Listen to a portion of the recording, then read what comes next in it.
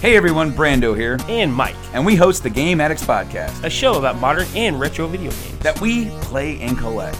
Now, here's some vital information for you. Our podcast is found on podcast services around the globe, such as iTunes, Podbean, Stitcher Radio, and YouTube. Check us out every Thursday for a new episode. But wait, there's more. If you pledge to the Journey into Comics Network Patreon, you get early access to the audio version of the show up to a week early. So what are you waiting for? It's time to level up and check out the Game Addicts Podcast today.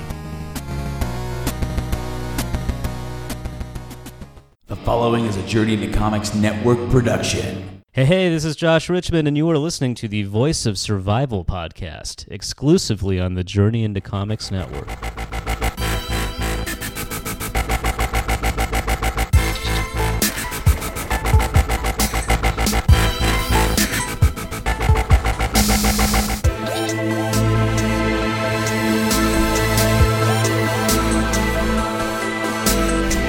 You're listening to the Voice of Survival podcast. Ladies and gentlemen, your host, Nate Phillips.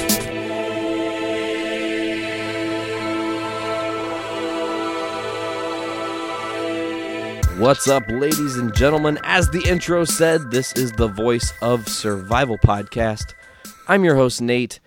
Today it is episode 9 of my show. Last week we had the little weird Incepticast retrospective. Today I have a guest.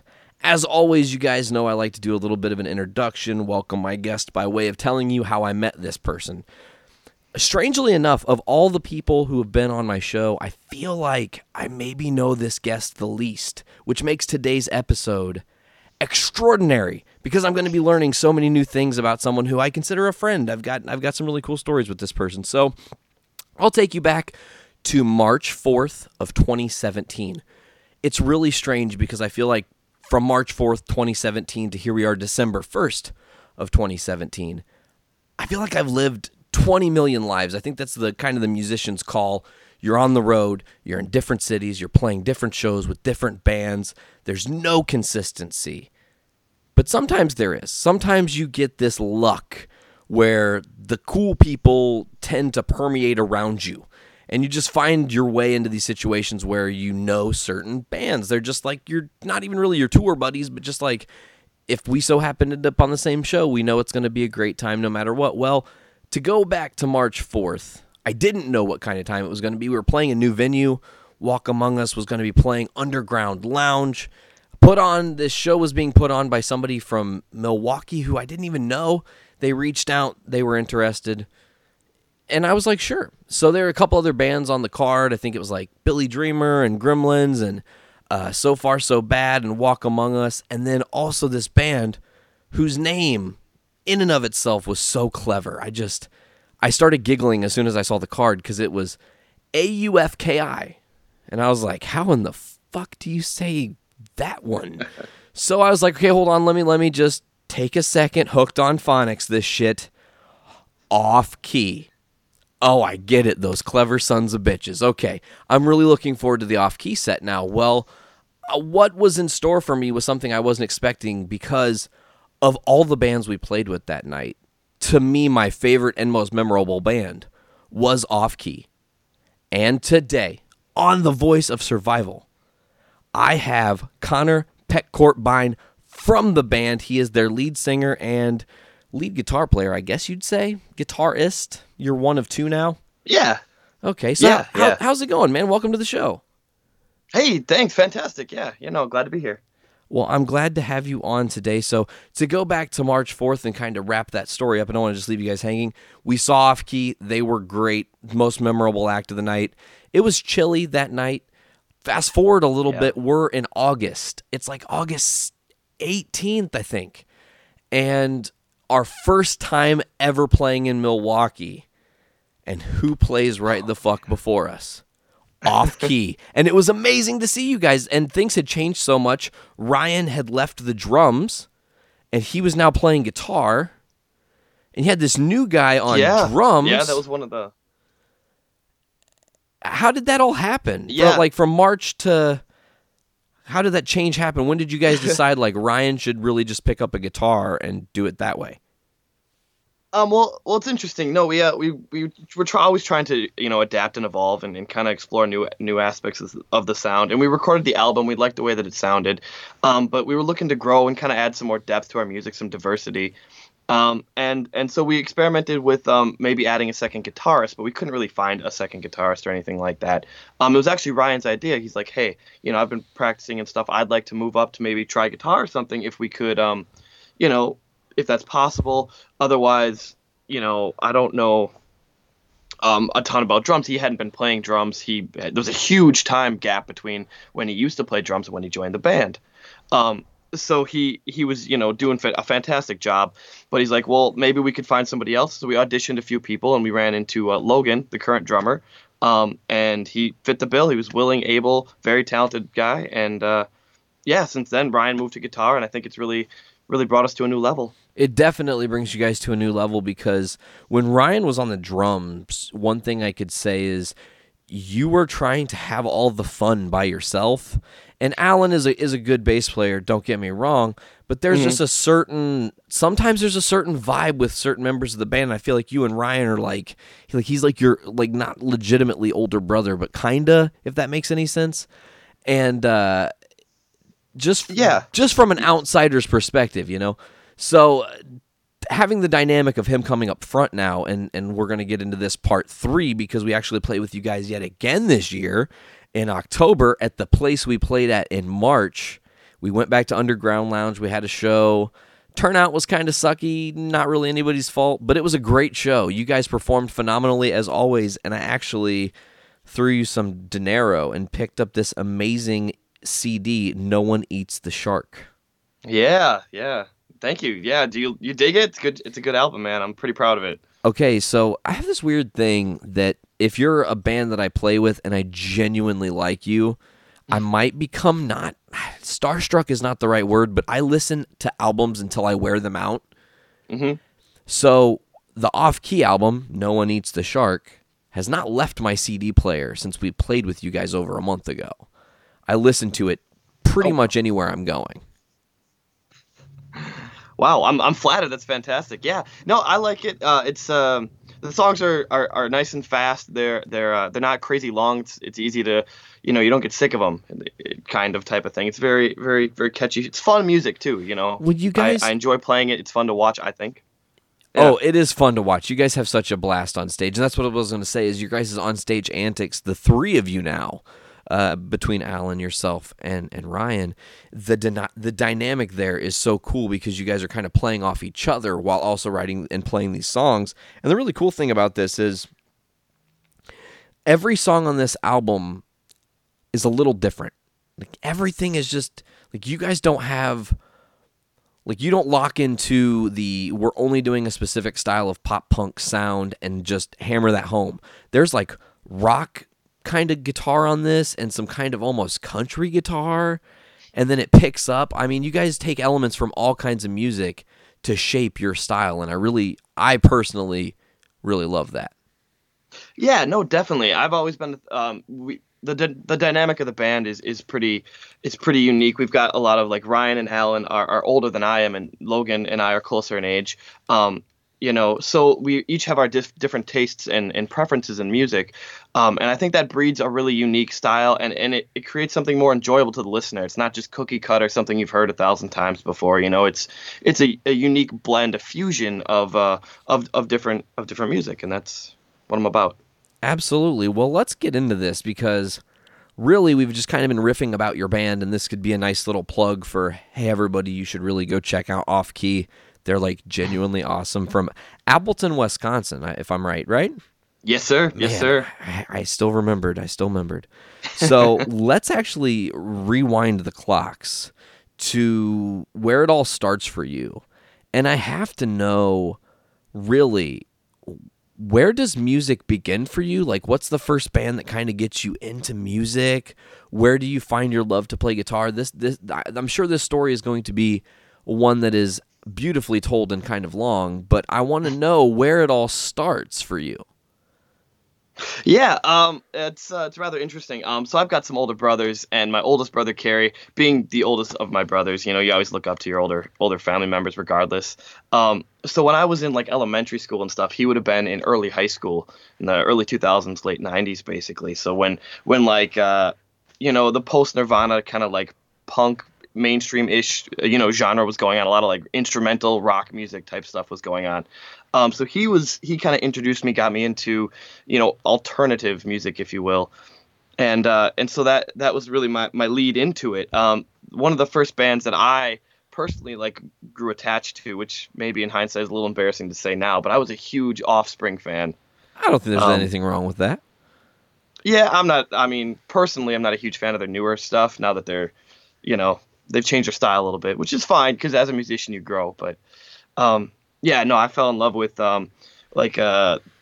Smash and Ixnay on the Hombre. I just, as soon as I heard those songs, they were catchy, they were simple.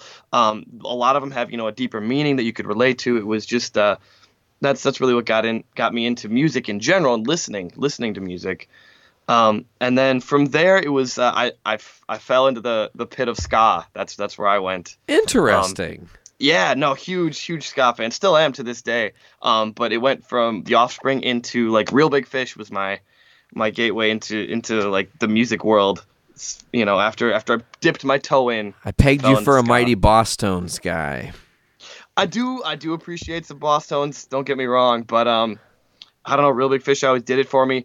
The pinnacle for me was Streetlight Manifesto. That was what really it inspired me to elevate my level of musicianship. They're fantastic musicians, all of them in Streetlight Manifesto. So does that start you down the path of playing an instrument, or where does that come in? Because music, I know as a kid, I went and had I became a bell player in the school band, but was that like your first taste into music, or was it nothing and then all of a sudden you were wanting to play guitar from all these ska and punk bands you're listening to, or? No, not at all, actually. I had to be talked into it. When middle school rolled around, I joined band because that's what everyone else in my family had done. So I tried that out. I played saxophone and I loved it. I was super into it, liking ska and everything. It was a good fit for me. And then from there, the band director, the guy that taught me saxophone, also was into like folk music and he played guitar. So he offered to teach me guitar after school for some ridiculously inexpensive amount of money, basically just to like hang out and play guitar, I think was his motive. And so he talked to my parents about it, and I was like, yeah, that sounds cool. I guess I'll give it a try. Why not? And as soon as I started playing with him, I fell in love with it. He was into like folk music, and I learned so much from him. And really, the love and appreciation of playing music and creating new sounds and harmonies and blending everything together is what I learned from him. Mr. Baird, Colin Baird, he was a fantastic guy. Really, really helped me a lot. So the question I have from this is going to kind of go back with that teacher that you were just speaking about. Does he know what you've got going on in your life now? Do you guys communicate still? I feel like sometimes people who are on our musical journeys get kind of lost along the way, regardless of if we really mean for that to happen. Yeah, no, definitely. I do not keep in touch with, not like I should. Obviously we're friends on Facebook, but that means nothing in this day and age. So no, I talk to him once in a while. He knows that I'm in a band and stuff. I don't know if he's heard the album, to be honest. Oh, he should. He should. I meant to mail him one as soon as we finished recording. I had this dream that I would mail one to him with a letter, and all that, and I never did.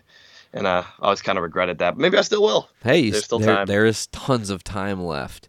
So he talks you into playing guitar. You're learning your appreciation for music. You play saxophone. Maybe not any Careless Whisper or anything like that. Did you play Careless Whisper? No, not that I remember. Okay, no, good. I don't think so. Yeah, no. By Wham, Yeah.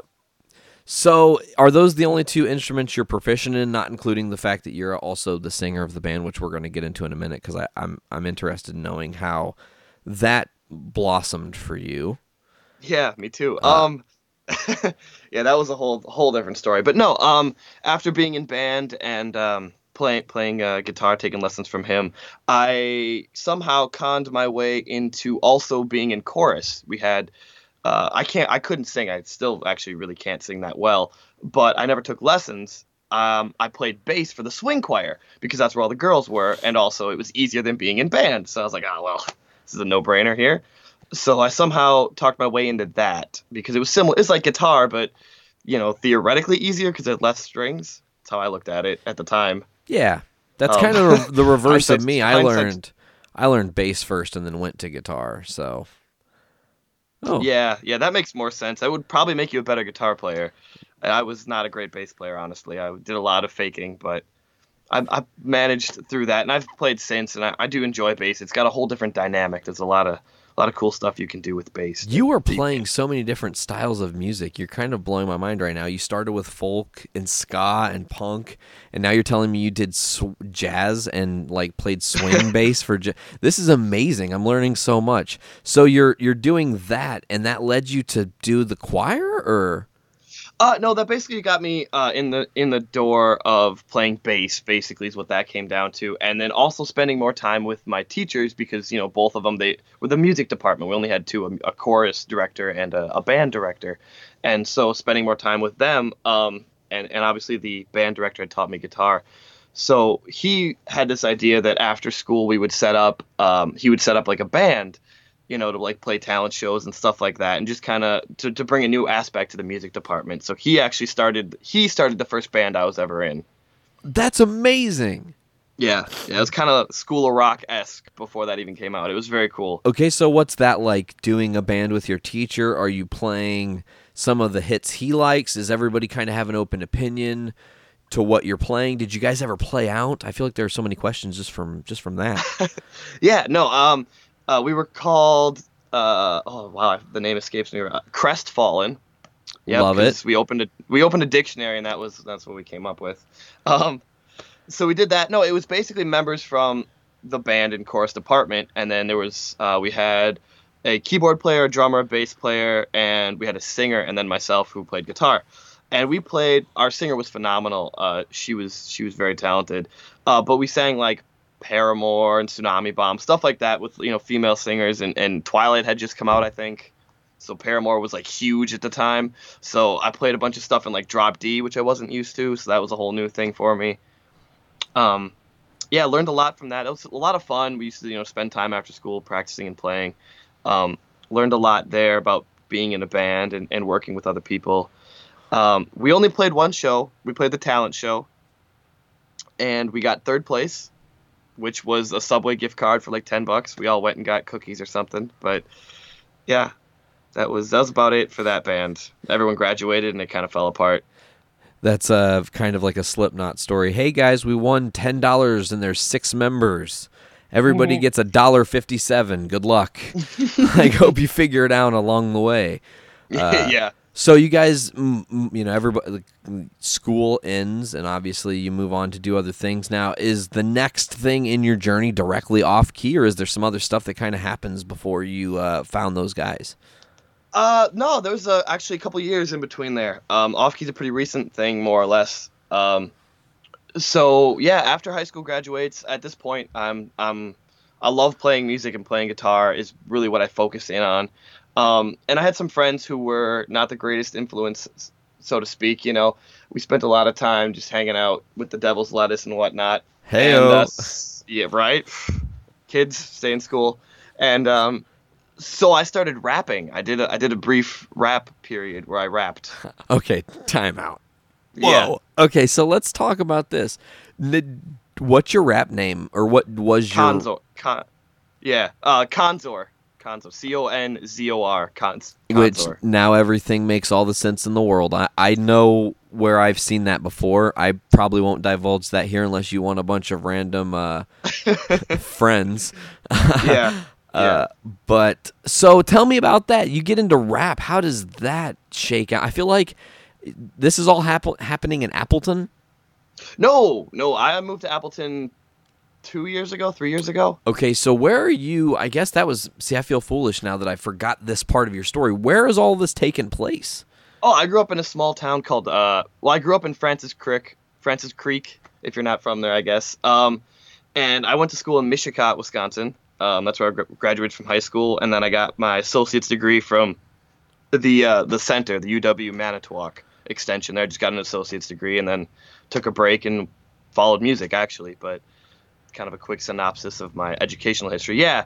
So all of this is going on. I still live in that area, basically right on the shoreline, more or less, of Lake Michigan over there. Okay. And Yeah. so how does the raps, we didn't really get back to that because I tangented our way back to where we were in the story, not what was going on. So let's get back to this rapping stuff. You are again showing me how multifaceted you are with like every style of music.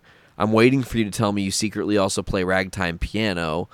Not yet, actually. I like that you said not yet.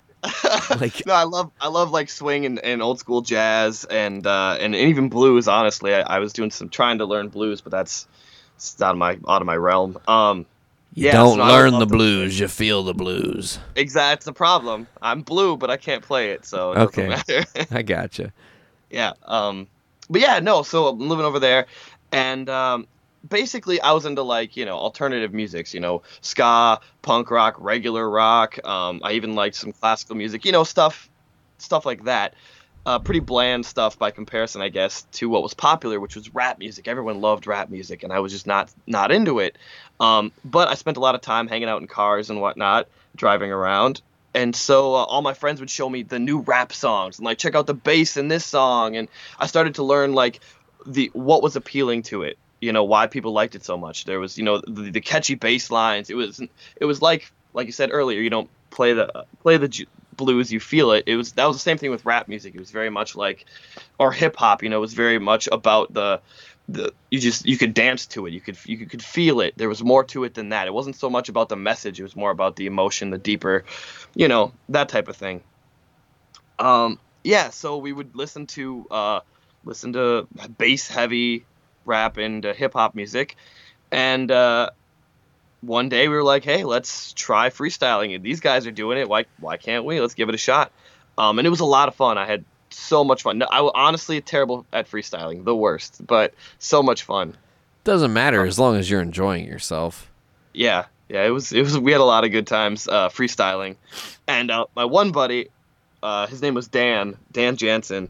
He has changed his rap name multiple times now, so I won't even divulge whatever it is. I don't think he raps anymore, but he was actually very talented at it, very good at like coming up with lyrics on the spot. He had interesting rhythms, vocal patterns, stuff like that. It was very, very good at it and very cool. So a lot of fun to rap with him. He always showed me up, but it was worth it just to hear him, to be a part of that, kind of help facilitate him. And then he got me out of my shell, kind of, because at this point I was still pretty shy. I hadn't played a lot. I hadn't played in a band other than that one show, and then high school band. So I didn't have a lot of performance experience. So rapping with somebody and exchanging ideas, being more or less not vulnerable, but putting yourself out there, giving it your all in those instances was something new to me, and I learned a lot from that as well. So we decided to take it to the next level, sort of, and we stole some beats from the internet and recorded some songs. Yeah. Oh my gosh, that's okay. So you record some songs. Do you release them to anyone? No. I'm a small chance we might get sued because we basically ripped the tracks from like YouTube or something like that, Totally understand that. Yeah. So you Yeah. never officially performed these either? Maybe at a drunken party or two, but otherwise. Okay. No. Well, hey, that counts. You're still getting everybody going. I get it. I understand. So out of the jaunt of rap, you're doing this kind of it seems like more for fun, and you're kind of learning to front and be in front of people and entertain. Yeah. What's the next twist in this story that kind of moves the chess piece a little bit closer to what's more current here? Well, I moved out of my parents' house, and I was very poor. I finished my associate's degree, finished going to college, decided I wasn't going to pursue that anymore because I was poor. Good on you. And the job that I had, still work at Napa Auto Parts. And basically, the owner had bought a new business in Appleton, and he was like, "Hey, I just acquired this store, and because it went from being corporate to privately owned, I would like someone who knows the way that I run a store to go over there, and just kind of help smooth the transition, so to speak. Do you want to move to Appleton?" And I was like, "Well, being as how all this other stuff has just ended for me, and I'm quite poor, and this involves a pay raise, I am in. So I moved to Appleton. Awesome. And did you kind of take over a managerial role of this Napa, or Not so much. More of advisor? Advisor, employee relations type of thing, stuff like that. Okay. Just kind of like, hey, this is what's, interpret the different, management styles and stuff like that. Awesome. So you're now in Appleton. You've relocated. That was kind of scary, I'm guessing. How far is Appleton from your hometown?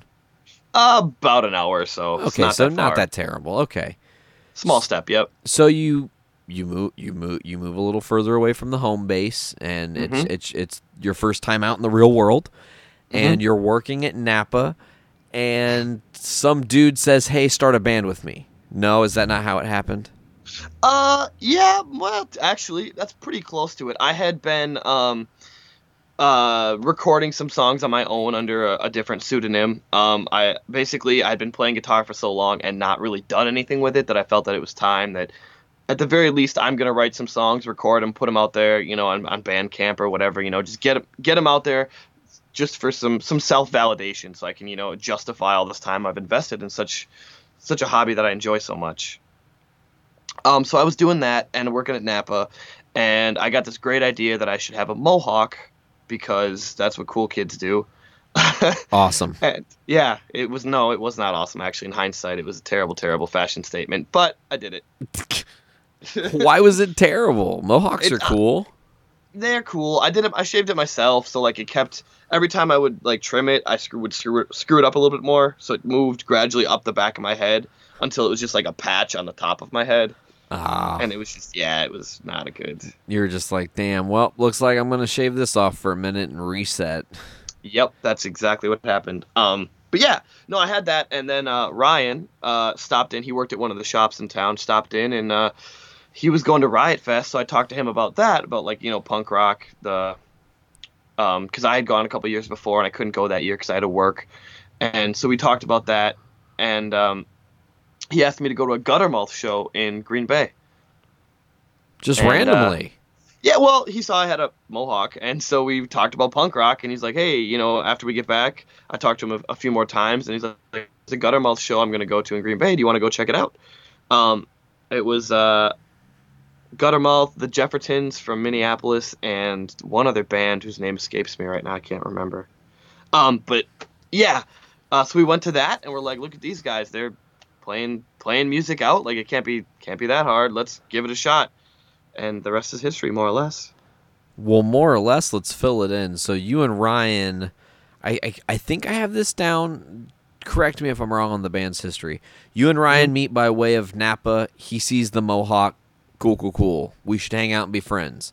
You do the Guttermouth show. You guys decide, fuck it, why don't we play music? He's already married to Angela, and Angela suggests that Alan plays the bass for you guys? There's a little bit in there. We so me and Ryan decided we were going to be in a band. Ryan and I decided we were going to be in a band, and we didn't have a practice space or a bass player. And this guy named Troy had both of those things. He could play bass and had a practice space. He lived down near Oshkosh and Fond du Lac somewhere. So we joined. He was the third member, and we started the band, and we practiced at his house.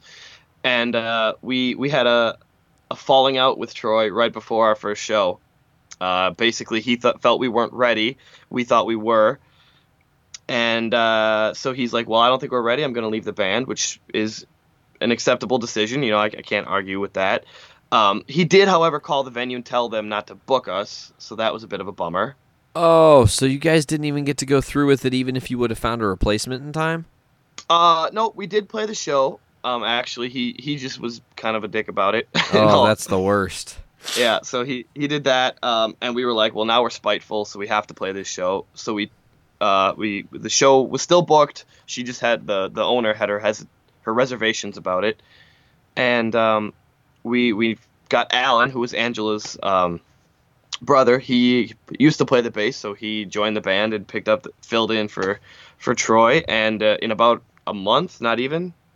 couple weeks, I think, he learned as many songs as he could, and we went and played our first show. How did it go? Well, it was in kind of a biker bar in the middle of nowhere. Okay, let me tell you real quick. I want to tell the listener this because I know your story that you're about to tell me, and that's why I goaded you into this. So please tell me in great detail because there's something that ties into what I've got going on musically in this story that I love. So please take it away. I'm sorry. Didn't mean to cut you off. Yeah, no, definitely. We so we get there and we don't have enough original material. We've got, maybe half an hour, 45 minutes at most of originals, and we were supposed to play for like 2-3 hours, something ridiculous like that. We kind of were a bit overzealous in booking this show, but so we pulled together a bunch of cover songs, and we're like, it's a bar band, we'll be fine. So we pulled together a bunch of covers, and we get up there and we start doing our thing, and honestly, considering like all the last minute changes, it went pretty dang well. I was pretty pleased with the performance. We even brought a bunch of people, mostly family, but we had a decent crowd. And not even halfway through the show, the bar owner comes in after we finish a song and says that that she's calling it. That's it. There's no more. You guys are done playing, and she basically kicks us out. It turns out that the few people at the bar who happen to be bikers are very protective of their mothers, and we had just played Last Caress by the Misfits. Yep, and they did not take kindly to that and said so, and that was the end of our first show. So that's pretty legendary. I love that you got kicked out of a biker bar because you had to sing I've Got Something to Say, I Killed Your Baby Today, and then that you raped their mothers. You have big balls, my friend. Let me just tell you, to sing that to a bunch of bikers, I know because we've had this conversation as Walk Among Us where we go, okay, where the fuck are we playing? Is this all ages? What songs can't we play? Okay, good. We can't say Bullet because we don't want to talk about masturbation. Got it. Okay, great. We don't want to do Last Caress because we don't want to talk about raping somebody's mom. Cool. Okay, we're in it to win it. What else can't we do? Okay, good. Which is hard. It's difficult to censor yourself. So I love that you guys were just so badass and just like, no, we got this. We'll sing fucking raping your mothers right to your faces. Right to their faces. We went through with it, and it was a little bit of being naive, in all honesty. But yeah, no, it was good. It was a lot of fun. I had a great time, minus being canceled basically halfway through the show and all that. That was a bit disheartening. But we pulled ourselves up by our bootstraps and booked more shows and kept going. You guys definitely live by the moniker of there'll always be another show, which I think that some bands get stuck on. They think that one show is going to make or break their quote-unquote success. And it doesn't matter. Literally, you have to just play shows, as many shows as you can. I thought that we played a lot of shows. And then you guys posted the other day, and you're going to have to give me some exact number on this because I'm going to probably fuck it up. You've done like 90 shows or something, close to 90 shows already? Yeah, we played... okay, so we played at the Lyric Room in Green Bay. We opened up for Something to Do in Mustard Plug, which was a huge show. It was fantastic. Had a ton of fun. So much respect for those guys. Being a ska fan especially, that was a really great show for me to play. And that was our 80th show, I want to say. I guess I don't keep as good a track as I should either. But I think that was our 80th show, and then we've played a couple shows since then. So, yeah, we're getting pretty dang close to 90. Wow. So you guys might... this year's almost up. I'm guessing you don't have 20 shows booked for the month of December. No, we do not. Actually, December is a little thin. I think we only have 2, maybe 3 shows. Same. We've only got 2. It's hard because it's the holidays and whatnot, you know? It's the holidays, and last winter we booked so many shows this time of year that it was just too much. We need a little bit of a break finally. It's hard too because you guys are in more of a snow terrain, and I'm sure that snow to you guys is like snow to Canadians. It's just a part of life, but I feel like still though it definitely makes travel way more stressful when you've got to go. Okay, we've got to leave now 2 hours early because it's snowing. Great, you know. Yeah, no, that it really affects things. We played a couple shows. We played last New Year's in Escanaba, Michigan, which was quite the haul. Is that Upper Peninsula? It sure is. It sure is. Yeah. Yeah, it was an experience. No, Escanaba a nice place. We didn't have a great turnout for that show. Was it being New Year's? Basically, the weather kind of deterred people? Yeah, I think it was kind of the weather. It snowed a bunch that day, and it was New Year's. We played at a smaller bar up there. Honestly, it was just most people were like at the casino. That's what was packed. The casino. You were like, that's where I would have been. Yeah, exactly. I was like, oh, I would have. Actually, I stayed there that night, but I had to be at the show, so I didn't even get to gamble. Not that I'm much of a gambler, but yeah, gambling's not that fun. Kinda. I know. I used to deal cards, so. Oh yeah? Yeah, I'm actually, crazily enough, this episode drops today, I'm actually going back to that industry as a private blackjack dealer. I'll be doing private events, which is a whole different world. I'm totally terrified, but I'm sure it'll be easy. But yes, I know all about the gambling world. But this is not about me today, Connor. This is all about you. So we're going to move into some questions I have regarding your musical journey, about what you've been doing with Off Key. You've played a lot of shows. You just said that. Yeah. 82 or 83 shows, we'll say. It's Sure. more than a handful. You have good memories. You have great memories. You have bad memories.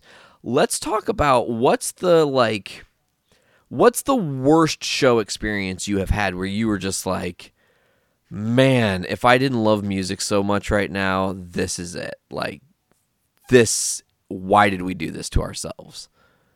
Ooh, that's tough. We played a lot of shows, so there's been some, like you said, some good ones, some bad ones, some worse ones.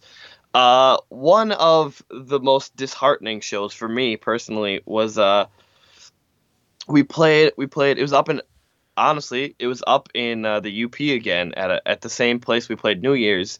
It was a different show that we had played there, and there were so few people there, and there was just this one lady, and she just kept shouting, do you guys know any Green Day? Just over and over again. And then when we refused to play Green Day because, well, we didn't refuse, but it was like that wasn't in our set. We were, at that point, rocking out, and she insisted that I get off stage to go home and kill myself. So that was pretty interesting.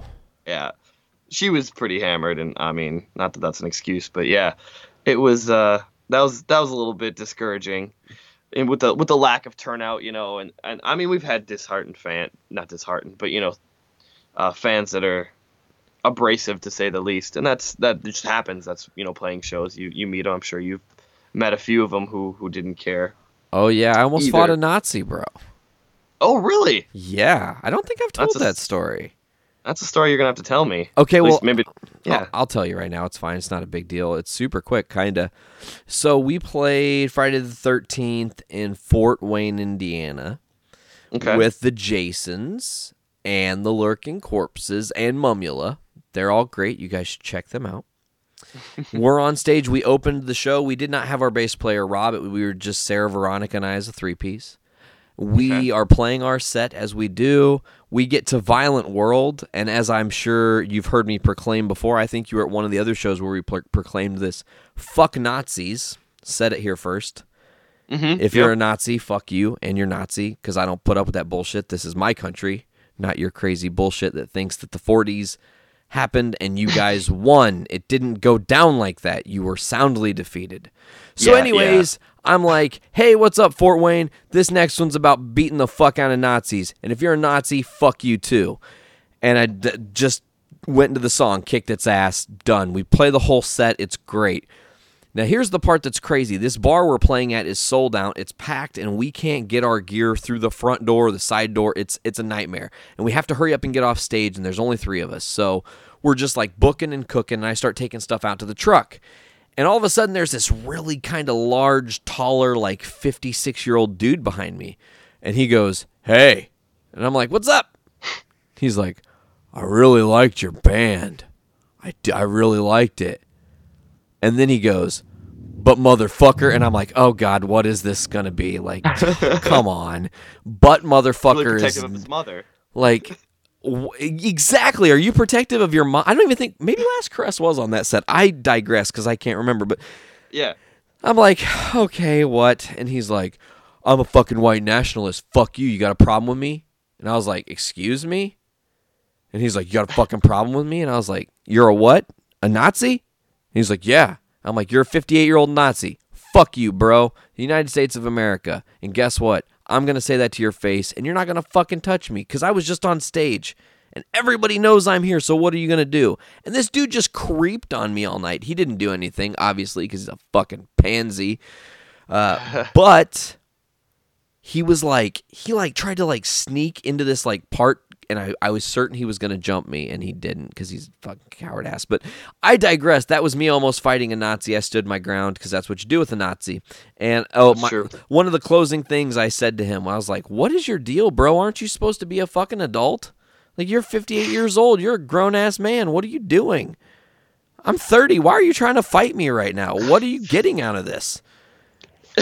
You think you would have learned some perspective by 58 years old, but I guess not. No, he's had that giant Nazi pineapple stuck up his ass. If you've seen Little Nicky. Anyways, let's get back to you and what's going on with Off Key. We talked about one of your worst memories and a lady telling you she wanted you to kill yourself, which please don't. Not down with that.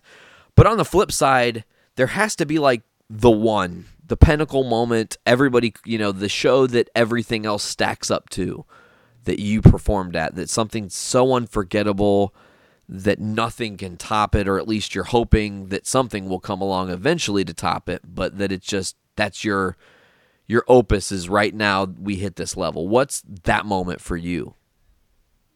Honestly, that the show we just played with Mustard Plug in Green Bay was huge. That was a big step for us, I think, and I that was, to date, that's probably one of our best shows. We played fantastically. It was so much fun. All the other bands were great. It was like a packed house. It was a really good time. So that was probably one of the top moments to date. But as far as like the most hopeful moment, I suppose, was it must have been last winter or so.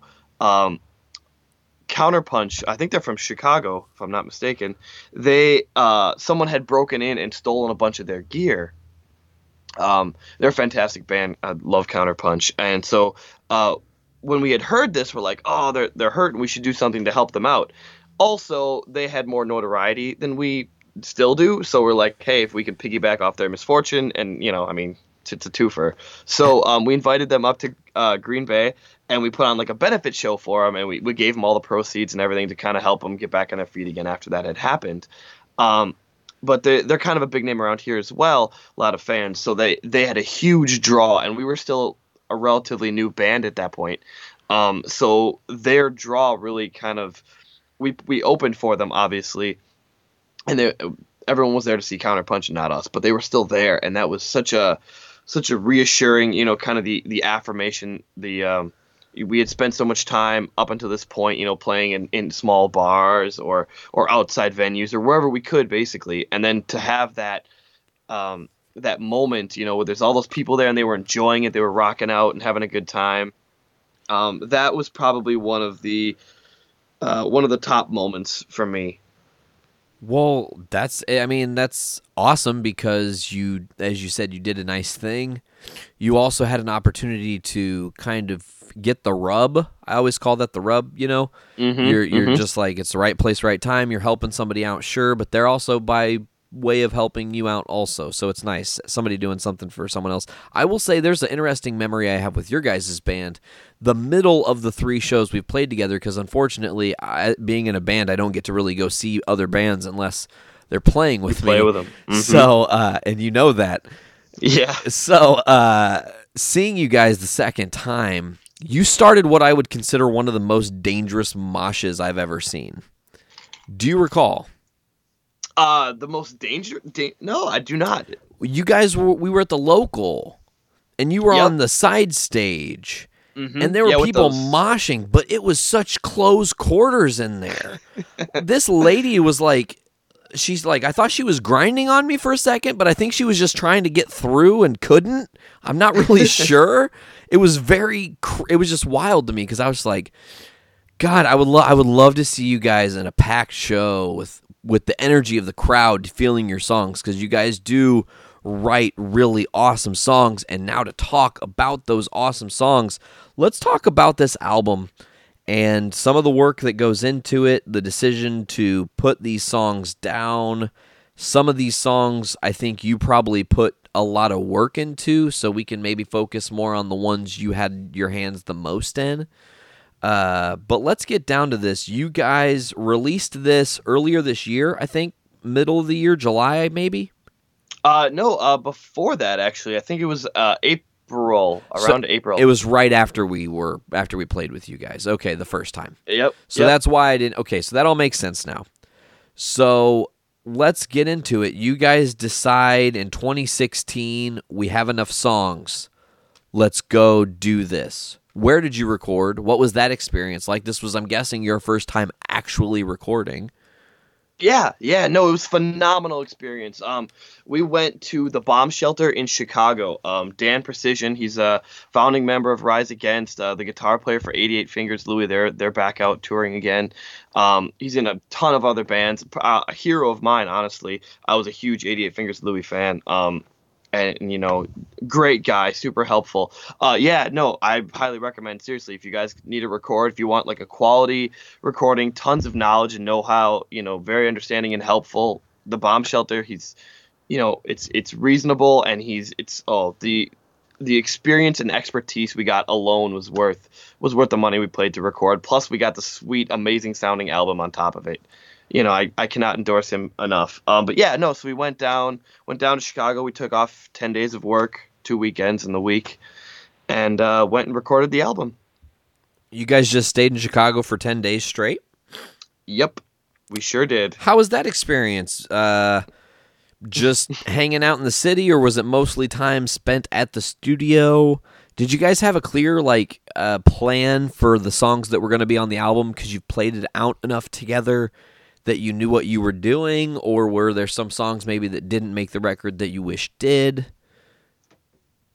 We did a lot of thinking. We tried to be as prepared as possible because we wanted to record the whole album in the amount of time that we had, because we had used all our time up. We couldn't go back after that, more or less, for a while. So we wanted to get it all done in one. So we tried to figure out, we had a list of songs we drew from a hat. Honestly, we put all our songs in there. We picked the top ones that we knew we wanted on the album, and then the other ones we randomly selected, I suppose. And then we, kind of polished them off afterwards to make them good enough for the album.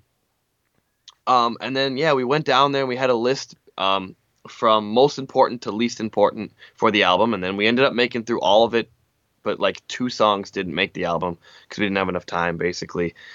And they'll go on the next album, I assume. I guess we've been talking about that. That'll be in the future.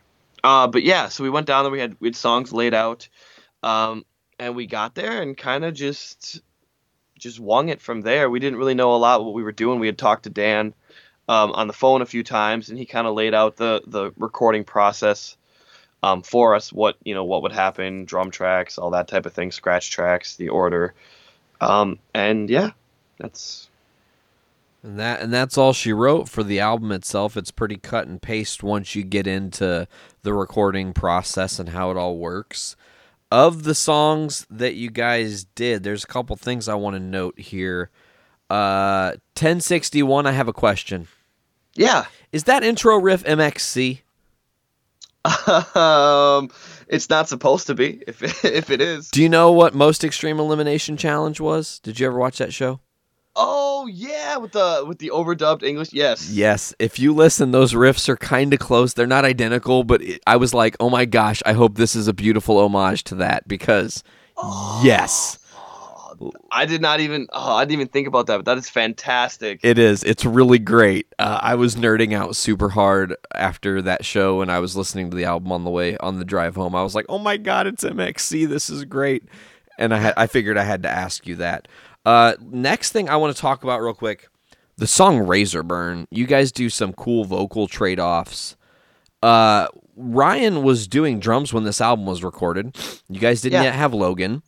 Mm-hmm. So he was singing from the drums, or was this something you guys decided to do the trade-off when you were in the studio? No, he would sing from the drums. We had originally we had a mic set up for him. which proved to be a hassle to say the least. You know, just trying to drum around, having, I'm sure you're familiar with a mic stand in your face. It's just not easy. So he got a headset and he used that for a while. And then he started singing on some more songs, which was part of the reason that we had him move off of drums, was just because he was doing more, and it just wasn't a good fit. It was, you know, too much for him between vocals and drumming all at once, and we wanted him to focus on one or the other, kind of. So he would do it while drumming, and obviously not recording. He's just singing it, but yeah. Well, okay. So that answers that question. I just love the dynamic that you guys bounce the vocals off there. Obviously, the song that got me to decide that I had to buy the album, because I just wanted to make sure I was hearing what you guys were singing correctly. Being partially deaf affects me. So I bought the album on the strength of one song. Not that your guys' live show wasn't great, but the one song that made me like, I have to hear it. I have to have this with me at points, was Workin' Jerk.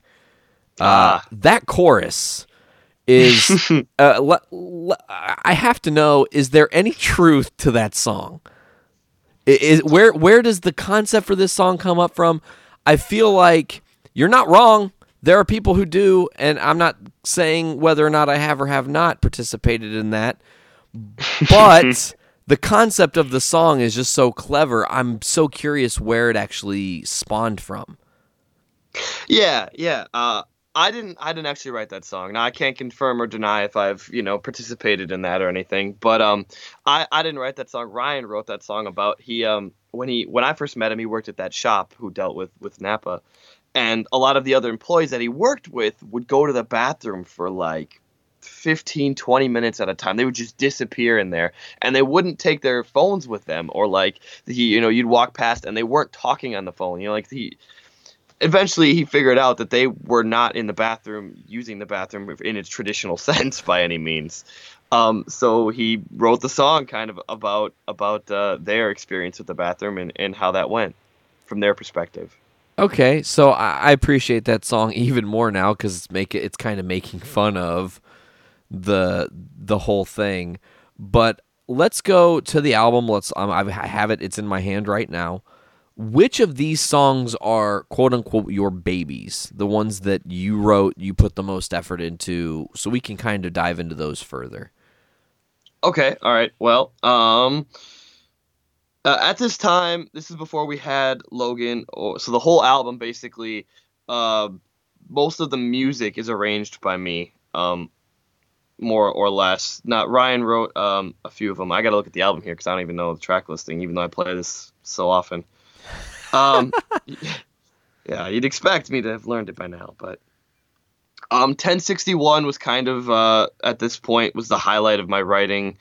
When we started playing and went to record the album, I've since wrote more songs, obviously, but that was really the top notch for me. There, The On was one of our earliest songs. I wrote that one. What else? Laundromat is mine. That one is very wordy. I always thought that it needed more musically, but the lack of music kind of emphasizes the words and everything, and it's got a certain dynamic to it that I think is really cool. Werewolf, that's a pretty cut and dry punk rock song. And Blue and Protest Song are the ones that I put the most in and that I wrote all the words for. Man, these are all great songs, honestly. Now, the thing about my show is I get to do whatever the fuck I want, Connor. So at the end of this thing, whatever song you want us to play, we're going to play it from the album here. I feel like people really need to get their hands on this. Where can they hear some of the album if they're looking to check it out? You guys have a Bandcamp, I assume? Yeah, no, definitely. Actually, we're pretty much everywhere on the interweb. You can find us if you've got a Spotify. We're on YouTube. Yep, we have a Bandcamp. You can find some of our stuff might be on Facebook. There's live videos there. There's some live videos on YouTube too. We have a Twitter. I'm trying to think of where else. Pretty much anywhere you can stream music, you should be able to find us. Okay. And all at Off Key, which is AUFKI, folks.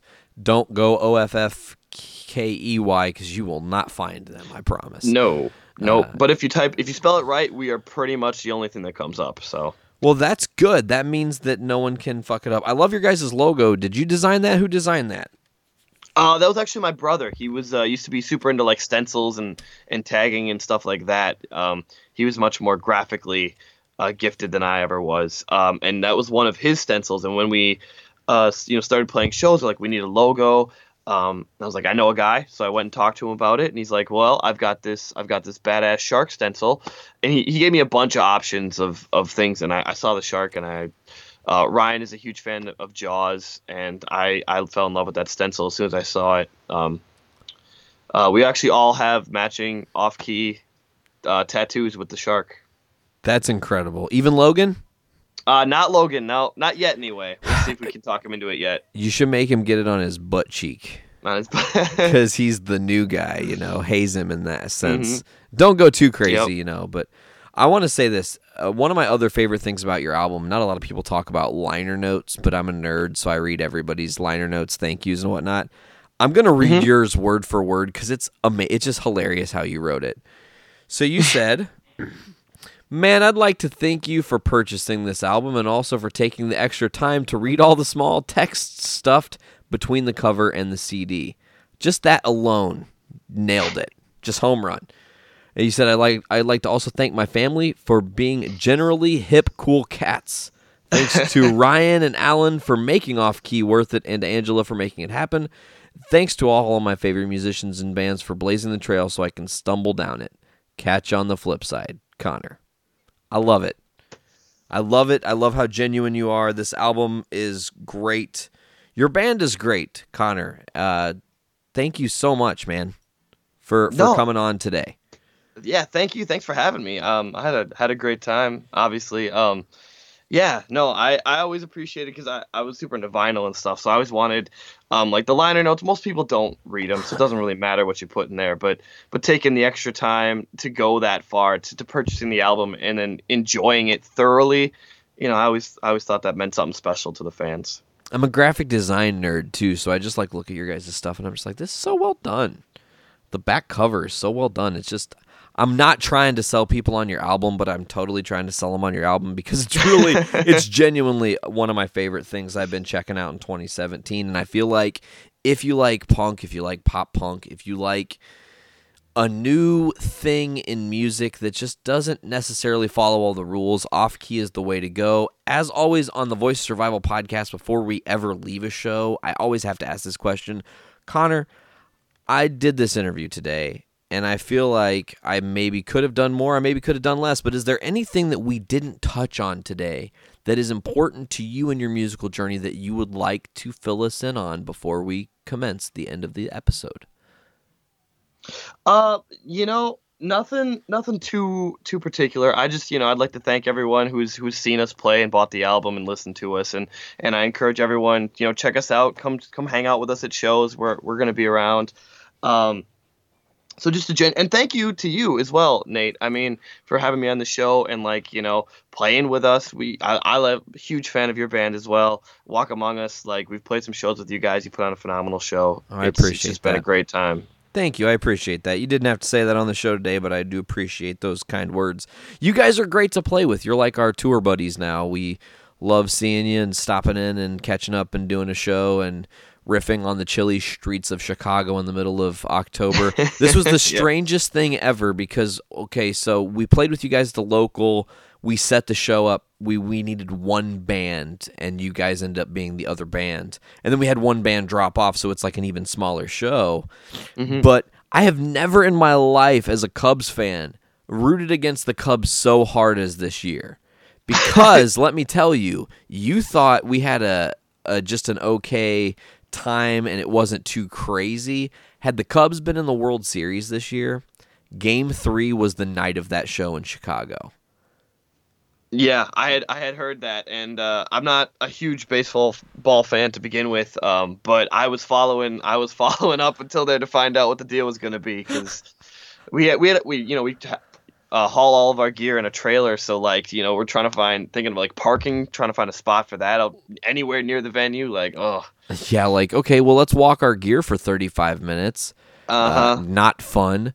So, yeah, it was just like, I was like, okay, Cubs, I love you guys, and you guys won last year, but let last year be last year. Like, you don't have to take it all. Give it to Houston. They haven't won one yet, and then, of course, they did. So, that's awesome. But I think that's going to do it for this week's episode of the Voice of Survival podcast. Connor, what song are we playing at the end of this thing to take us home?